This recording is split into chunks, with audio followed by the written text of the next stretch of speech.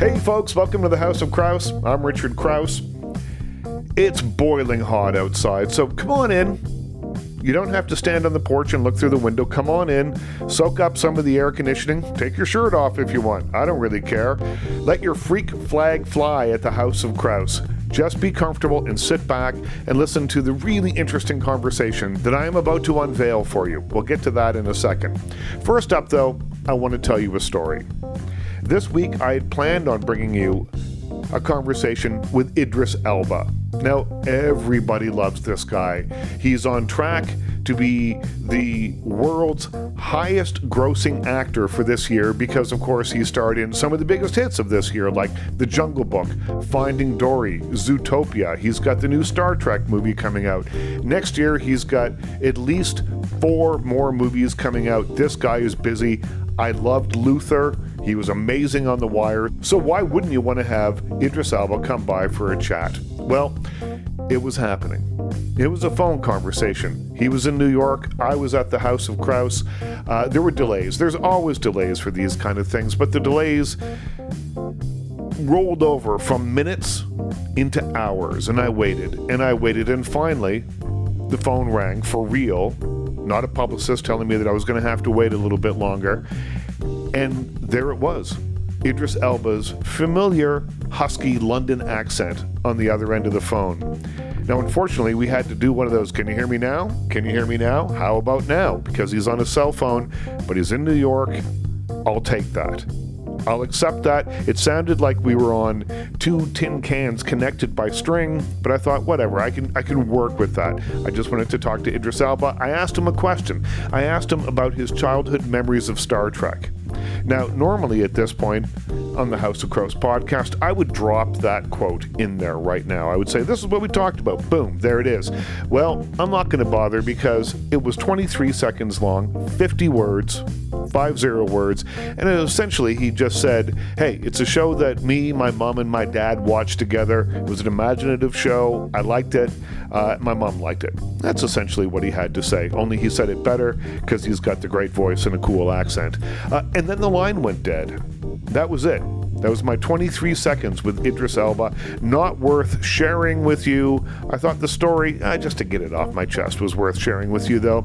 So there you have it. No Idris, but I have replaced him with another English accent. A great English accent.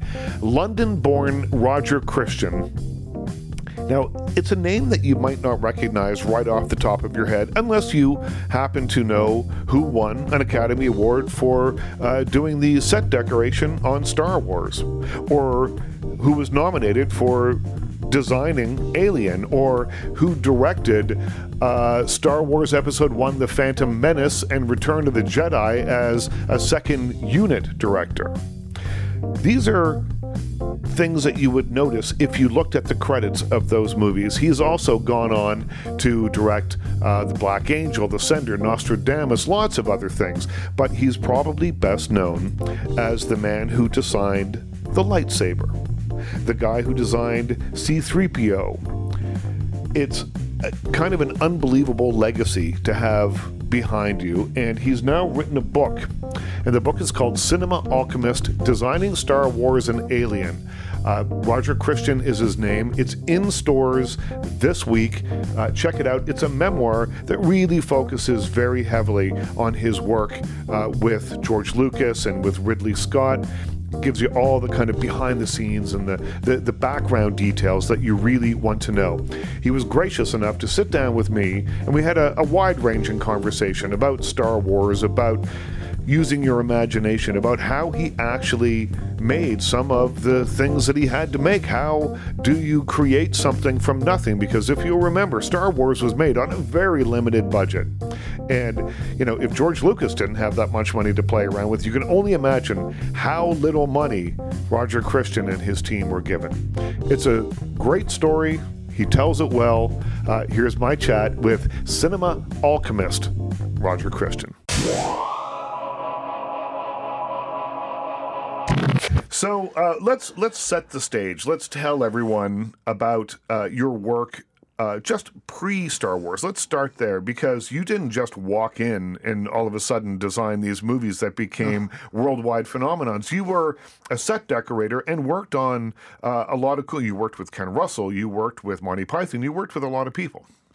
Yes, and I was actually in Mexico on a film called Lucky Lady, written by Gloria and Willard Huyck, who were friends of George Lucas's, and they did some of the preliminary work on Star Wars for him, right? Character work. The film was 1920s rum running in America, and we were doing really dusty Western-like sets in Mexico, in Guaymas, this tiny little fishing port. And Fox, at that time, all the major studios were after young directors because they had lost their kind of credibility with audiences. And the studio system had fallen apart, and, you know, they were looking to sort of hip things up a little bit, right? They were. So Alan Ladd chose George Lucas because of American Graffiti, and his worst nightmare existed when George walked in and said, I've got this science fiction fantasy to make. And science fiction was dead at that time. There was no audience for it, but he stuck with it. And what happened with budgeting, they said, well, the film will make $12 million, so we'll give you 4. If you can make your film for 4, then we'll make it. And Peter Beale in UK and Sandy Lieberson were the heads of Fox, and they said, we're half price to America. The budget was 8, so they said, we can do this film for 4. And that got to George, and Gloria and Willard said, you should go down to Mexico and meet John Barry, the designer, and Roger Christian, who's set decorating, and look at their work, because it's exactly what you're talking about. And that's what happened. I'm set decorating this old salt factory from the 20s, and a car arrives, out comes 2 students, basically, and I felt like a student, and George in his plaid shirt and white sneakers and jeans, which he always wore, and Gary with a cowboy hat, and out they walked, introduced themselves. We had a discussion briefly about science fiction, and I told him then I really didn't connect to any films before, except for a film like Alphaville or Solaris, and I felt they should all be old and dusty and used, and spaceships should be oily, and George said, that's what I'm doing. He helped me. I was spreading salt with shovels around to make it look like a salt factory, so he helped me while we chatted, and then we had dinner that night, and then we were hired.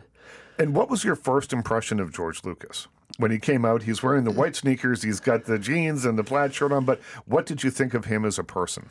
Well, his dedication to what he wanted to make was very clear to me, and from that first conversation, he and I never had to discuss how to do something. I understood intrinsically what he wanted, and when he said, I'm trying to make a space western, I understood it's got to be old and used, and nothing should look designed, and that's George's mantra throughout. I made, the sets, the props, the everything.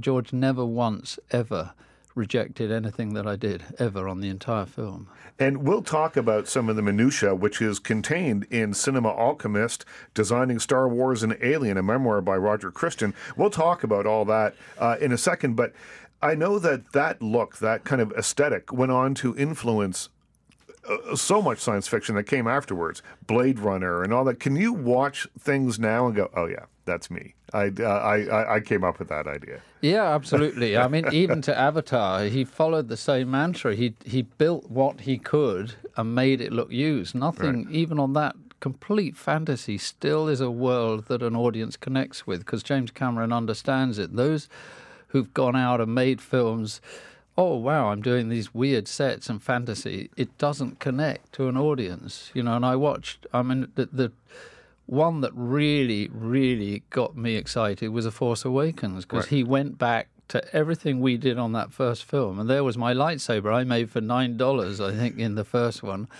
There it was.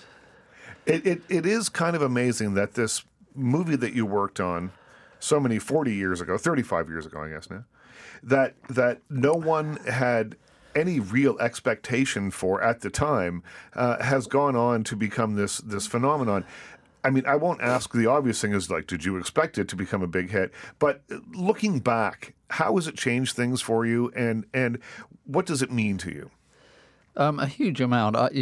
George actually said there were only 5 people stood by his side throughout the making of Star Wars, and he included me in that 5.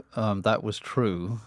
But we, when George arrived in London, they hadn't greenlit the film. George paid us out of his money he was owed on graffiti for 4 months. And just John Barry, I, and Les Dilly, another art director, we worked for 4 months trying to work out how in the hell to make this film for $4 million, because it was still a huge fantasy.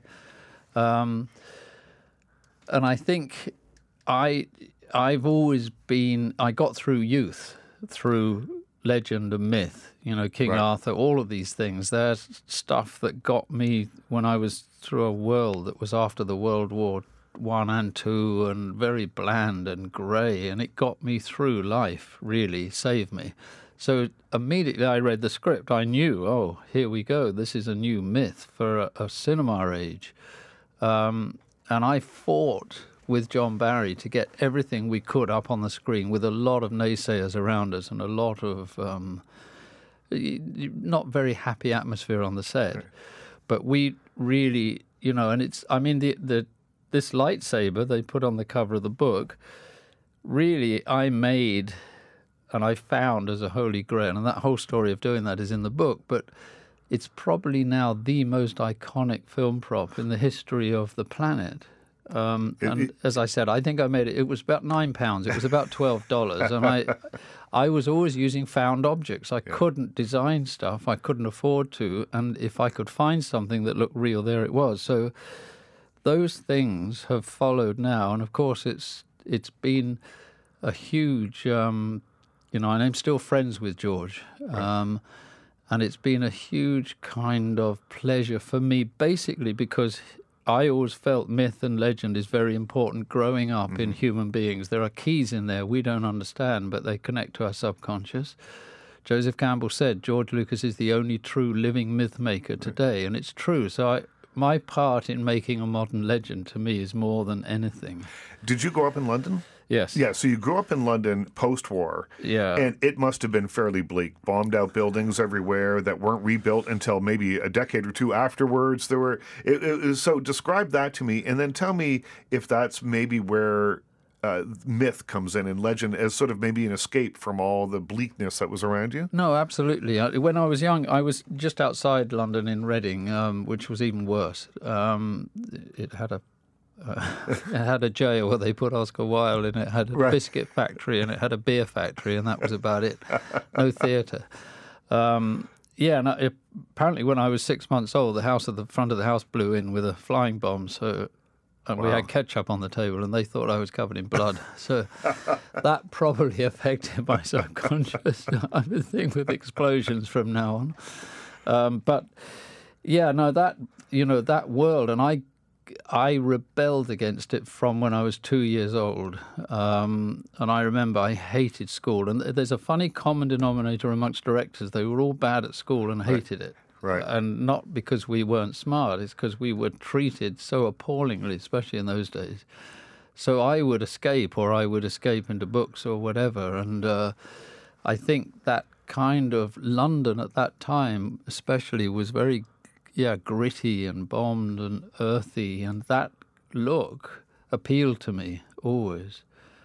I know Ken Russell took a lot of photographs, who went on to become a great film director, but he started off as a photographer, and his pictures of post-war London and people posing in the rubble and that sort of thing, they are terrifyingly beautiful, I think is a good way to describe them. Yeah, and he was a big influence. In the early days, he made films for BBC television, which were often black and white on composers, and they were also a big influence on me. They were amazingly kind of different dramas to what else was going out there. His were real. Black and white. Well, he certainly broke rules, and one of the things, and we won't turn this into a conversation about Ken Russell, who I wrote a book about. So, but he broke the rules, and a lot of the things that he established, like having different actors play the same character at different phases in their lives, are still things that we see in film today. And he changed things because he kind of didn't care about the established rules. No, and that's what made him great. He was, and I was around when he made a lot of his films, and I worked on Marla, I designed it for him with another. And also, I always revered him. I thought he was great. He did break huge rules. I was there when he made Tommy. I was in the same studios. And John Borman, another British director. But, my kind of creative influences came really from the Red Shoes from Narcissus that Michael Powell had made, who really broke the establishment. Michael Powell, if you're out there listening and you don't know who that is, because he kind of fell off. I mean, after Peeping Tom, right? No, they killed him. He made this strange movie about a photographer who killed women with the easel, not the easel, the tripod that on his camera, and it destroyed his career. He was a genius. He was married to Thelma Schumacher, who edits all of Martin Scorsese's films, and he is a forgotten legend. He's someone that should be remembered. Yeah, and I was fortunate to meet him. I had a deal at Coppola, and Francis rescued him, and he was working there, running around, helping on the set, and I got to talk to him and meet him, and the thing that most struck me, he wasn't bitter. He just said that I made a film. I was trying to be prophetic about what would happen with cinema and violence, that how it would influence somebody who's an isolated case, and it destroyed him. But he was trying to make another film. Yeah, I mean, these, an Alphaville, Jean-Luc Godard made Alphaville, and that to me is the first graphic novel movie ever made, and it was brilliant. It was a huge influence. We spoke to George about it with Star Wars. You designed the lightsaber. You designed R2-D2. These are things that are such a part of our everyday life. I mean, if you go on Facebook, yesterday I was sort of getting ready to making some notes to come in here and talk to you about it, and I'm scrolling down through Facebook in a completely unrelated thing, and there's a great picture of R2-D2, and I just thought, wow, this is like Roger did this, and it was just someone posting going, cool shot of R2-D2, and I thought, wow, this must kind of blow your mind a little bit, this legacy that you've left behind. Yeah, it does. And in the book, I go through the making of everything. I describe it. I have an extremely good memory, so I've gone through every single aspect of the film and how it was made and how we made all these things. And that R2-D2 was the first thing we ever made. And there's a picture in the book of George with the wooden one we made with a carpenter, with wood he brought in. They didn't give us any money to build anything with. I found a lamp top from an old film lamp called a rifle lamp in a junk pile, and we bought it for 10 shillings, which is like 50 cents. Yeah. And that fitted, so that became his top. And then I got airplane nozzles from an old rental place I knew, and they let me have them because they didn't want them. They got stuck in, and then Bill, the carpenter who made him, said, I can't do those little arms on the front, so I carved those with a penknife myself at night and stuck them in. They're still there. That's still R2-D2. All those things got molded up. And where is the wooden R2-D2 now? Did he make it through the years? No one knows. I don't know where that went, whether some of the special effects had it, but I think it would have been brought out. So I thought about making another one with Bill. He lives here in Toronto. Oh, wow. He moved here and became one of the biggest construction managers here. So I said to him, could you make one? He went, oh, yeah, I could make that, Roger, don't worry. Well, I mean, that's something that you could tour around with. Yeah, it is. I think probably we should do it. And when you see R2-D2, as you're on social media, or I think the last time we spoke, I told you I was driving down St. Clair here in Toronto, and someone had made a big C-3PO, an R2-D2 a cake. And I thought, now, when you see that, do you see it as part of your history, or is it just now so common and it's so everywhere that you're almost immune to it?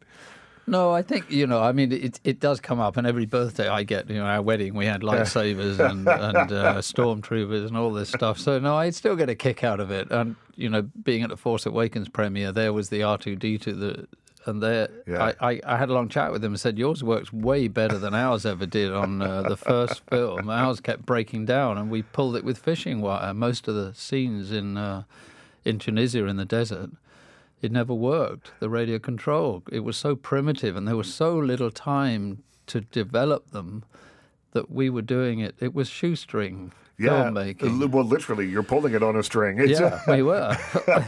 Well, I had Anthony Daniels in here, and he told me that suit that he wore was uncomfortable in the extreme as R2-D2. It was, it didn't fit really well, but he said the first time he walked out of the tent, people were quite amazed. Were you there for that? Yes, I was there because I made the eyes. I foolishly we met, John Barry and I, and the art directors and the construction manager and the prop master met every morning in my office because I had a kettle and I made tea, and we had McVitie's chocolate biscuits that seemed to fuel the British film industry.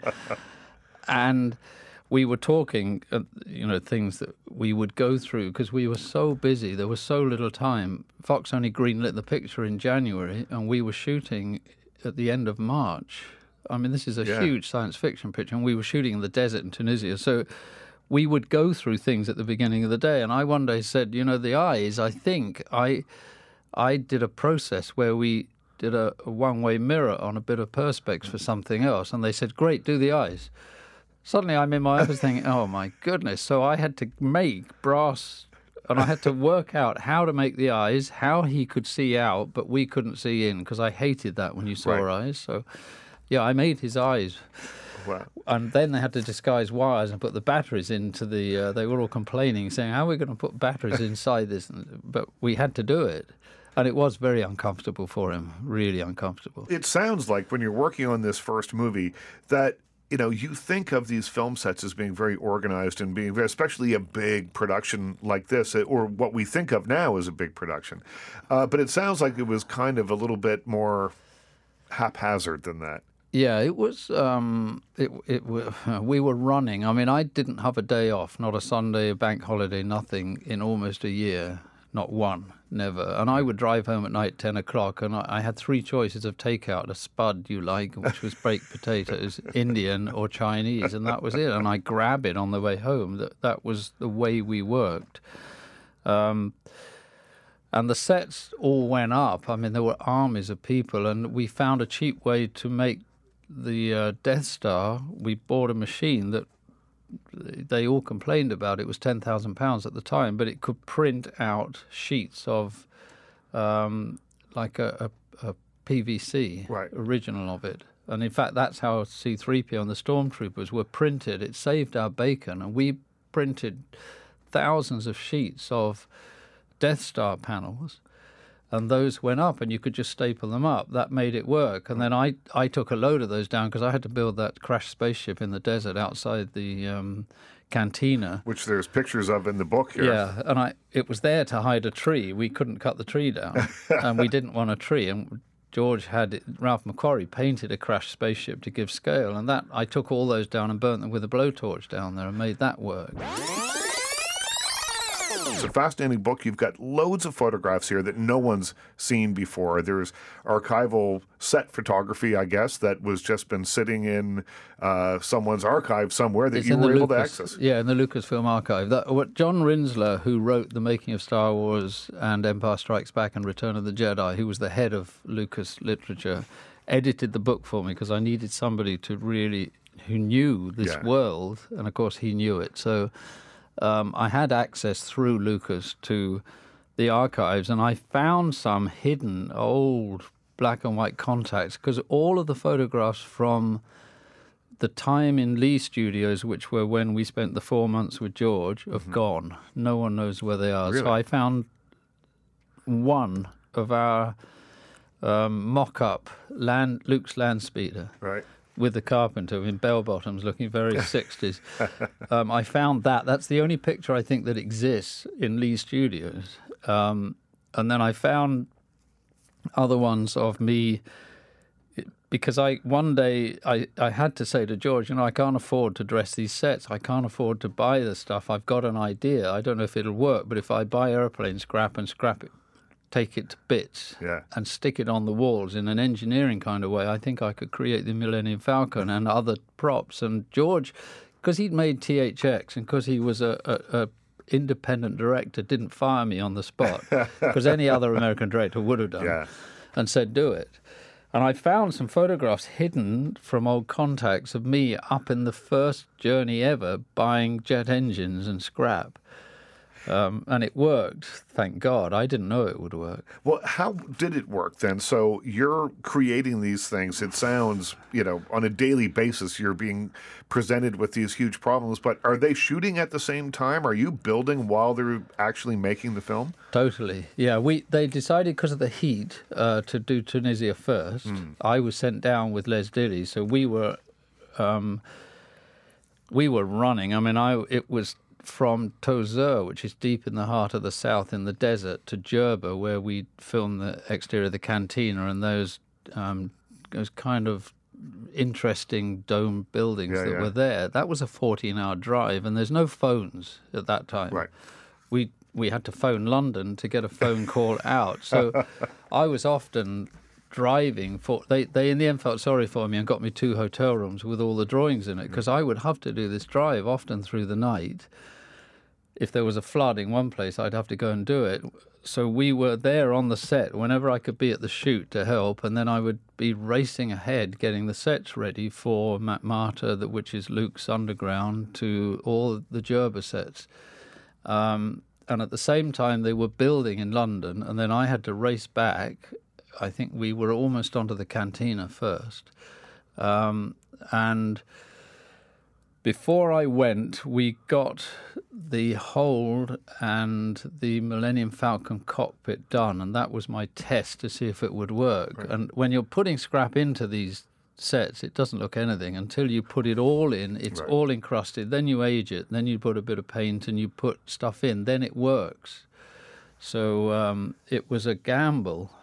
And the stuff that was shot in Tunisia, you built it, you do the whole thing, and then is it just torn apart and thrown away, or does it exist somewhere? No. Well, I found I couldn't afford to get the big skeleton that Ralph McQuarrie had drawn into the desert when R2-D2 and C-3PO first land. Right. I found, by chance, digging around in the old film prop stores, I found a dinosaur bones and laid it out. And George said, that'll do. And I took that down. That got left. They said, the production manager said, leave it. We can't afford to transport that back. That's still there in the desert. In 100 years, someone's going to find it and say, there were dinosaurs in Tunisia. Dinosaurs in Tunisia. And then, and all the sets, now, unfortunately, because of the politics, you can't go. But there's now tours around the Star Wars sets from the first film. They're still there.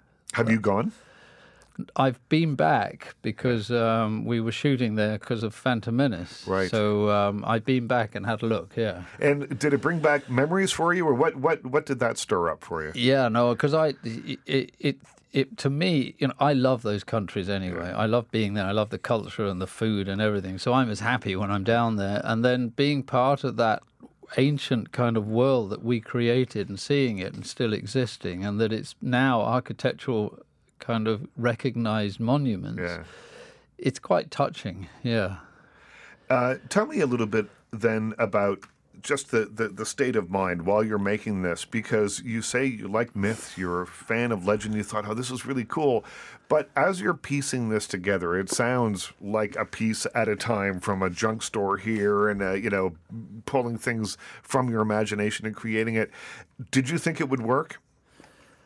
I had a blind faith that it would work, because I used to do it when I was young to my dinky toys. I would paint them up and put them out in the garden and dress them and make it look real. I'd try and photograph them rather than being toys. So I thought it would work. But when I bought the scrap, and no one wanted it at that time, it was sold by weight, so I could buy half an aeroplane for £50. That saved me as well, budget-wise. It was like a 16-wheeler truck came into the first time ever into EMI Studios. The prop master, Frank Bruton, who did Kubrick's films, and David Lean, he was one of the giants. I loved him dearly. He was a very good man.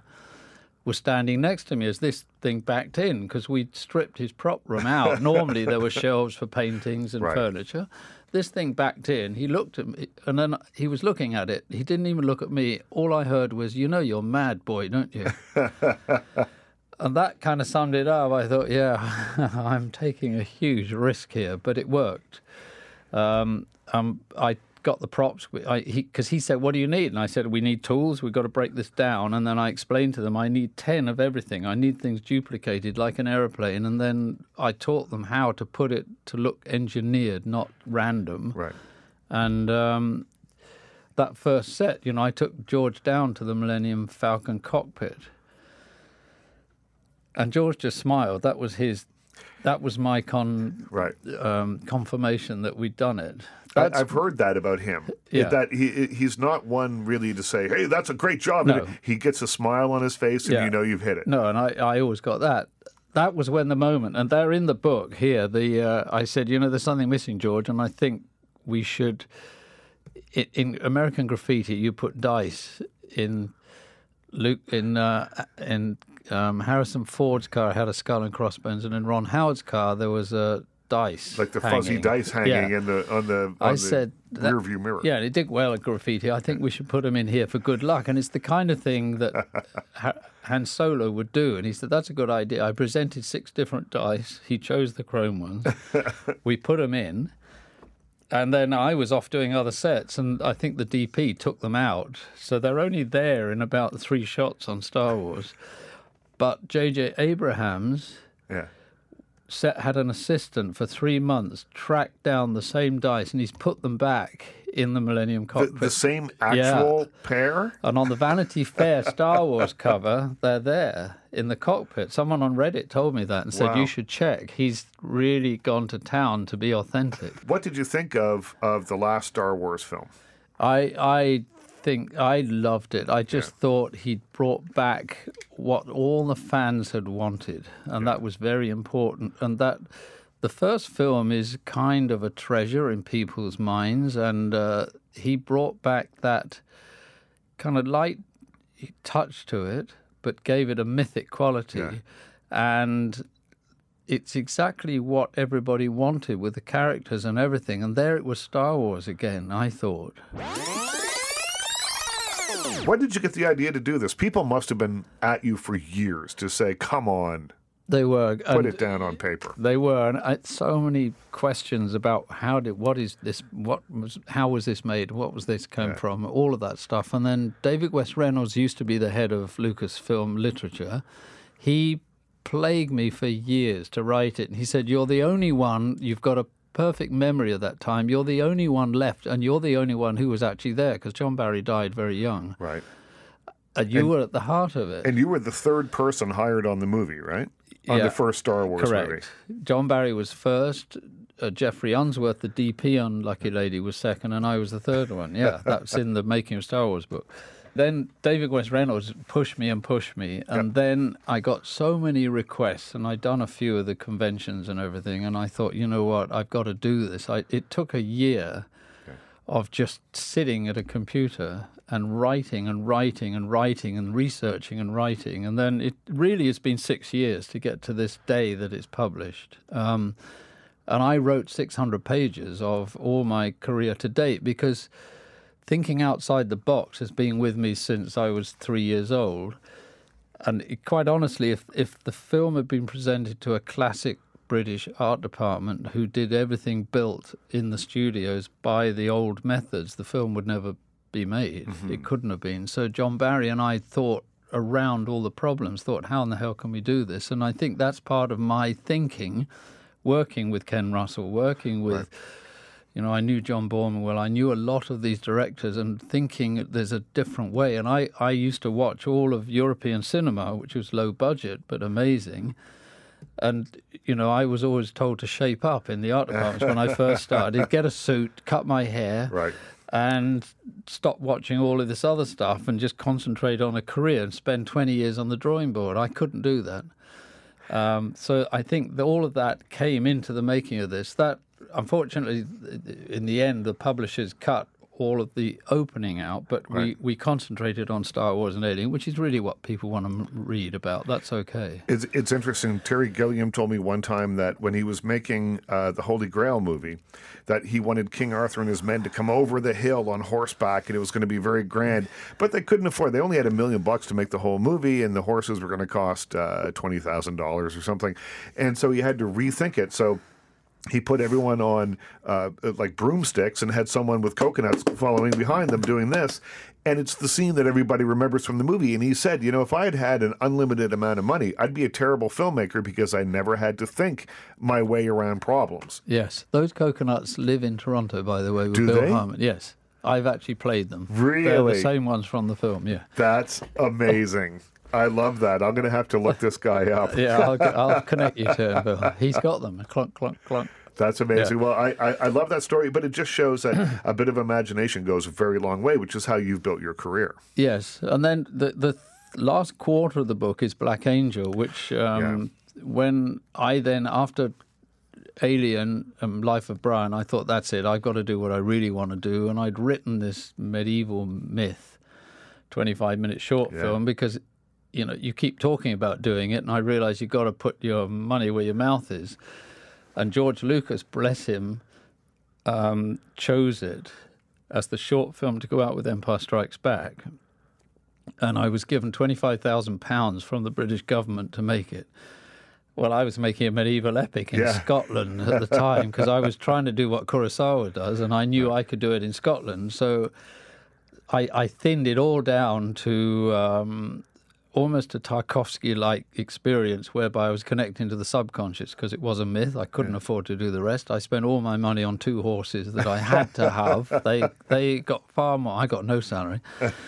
And that is the last quarter of the book, and there's my kind of very rough storyboards in there. And John Rinsler, who edited the book, said it's really a masterclass for anyone wanting to become a filmmaker, how to make an epic on a shoestring with no money. So, and then this book kind of ends up now, 35 years later. I always wanted to make what I had written and conceived, which was a kind of ancient epic, not medieval, but ancient epic, hero's journey. Yeah.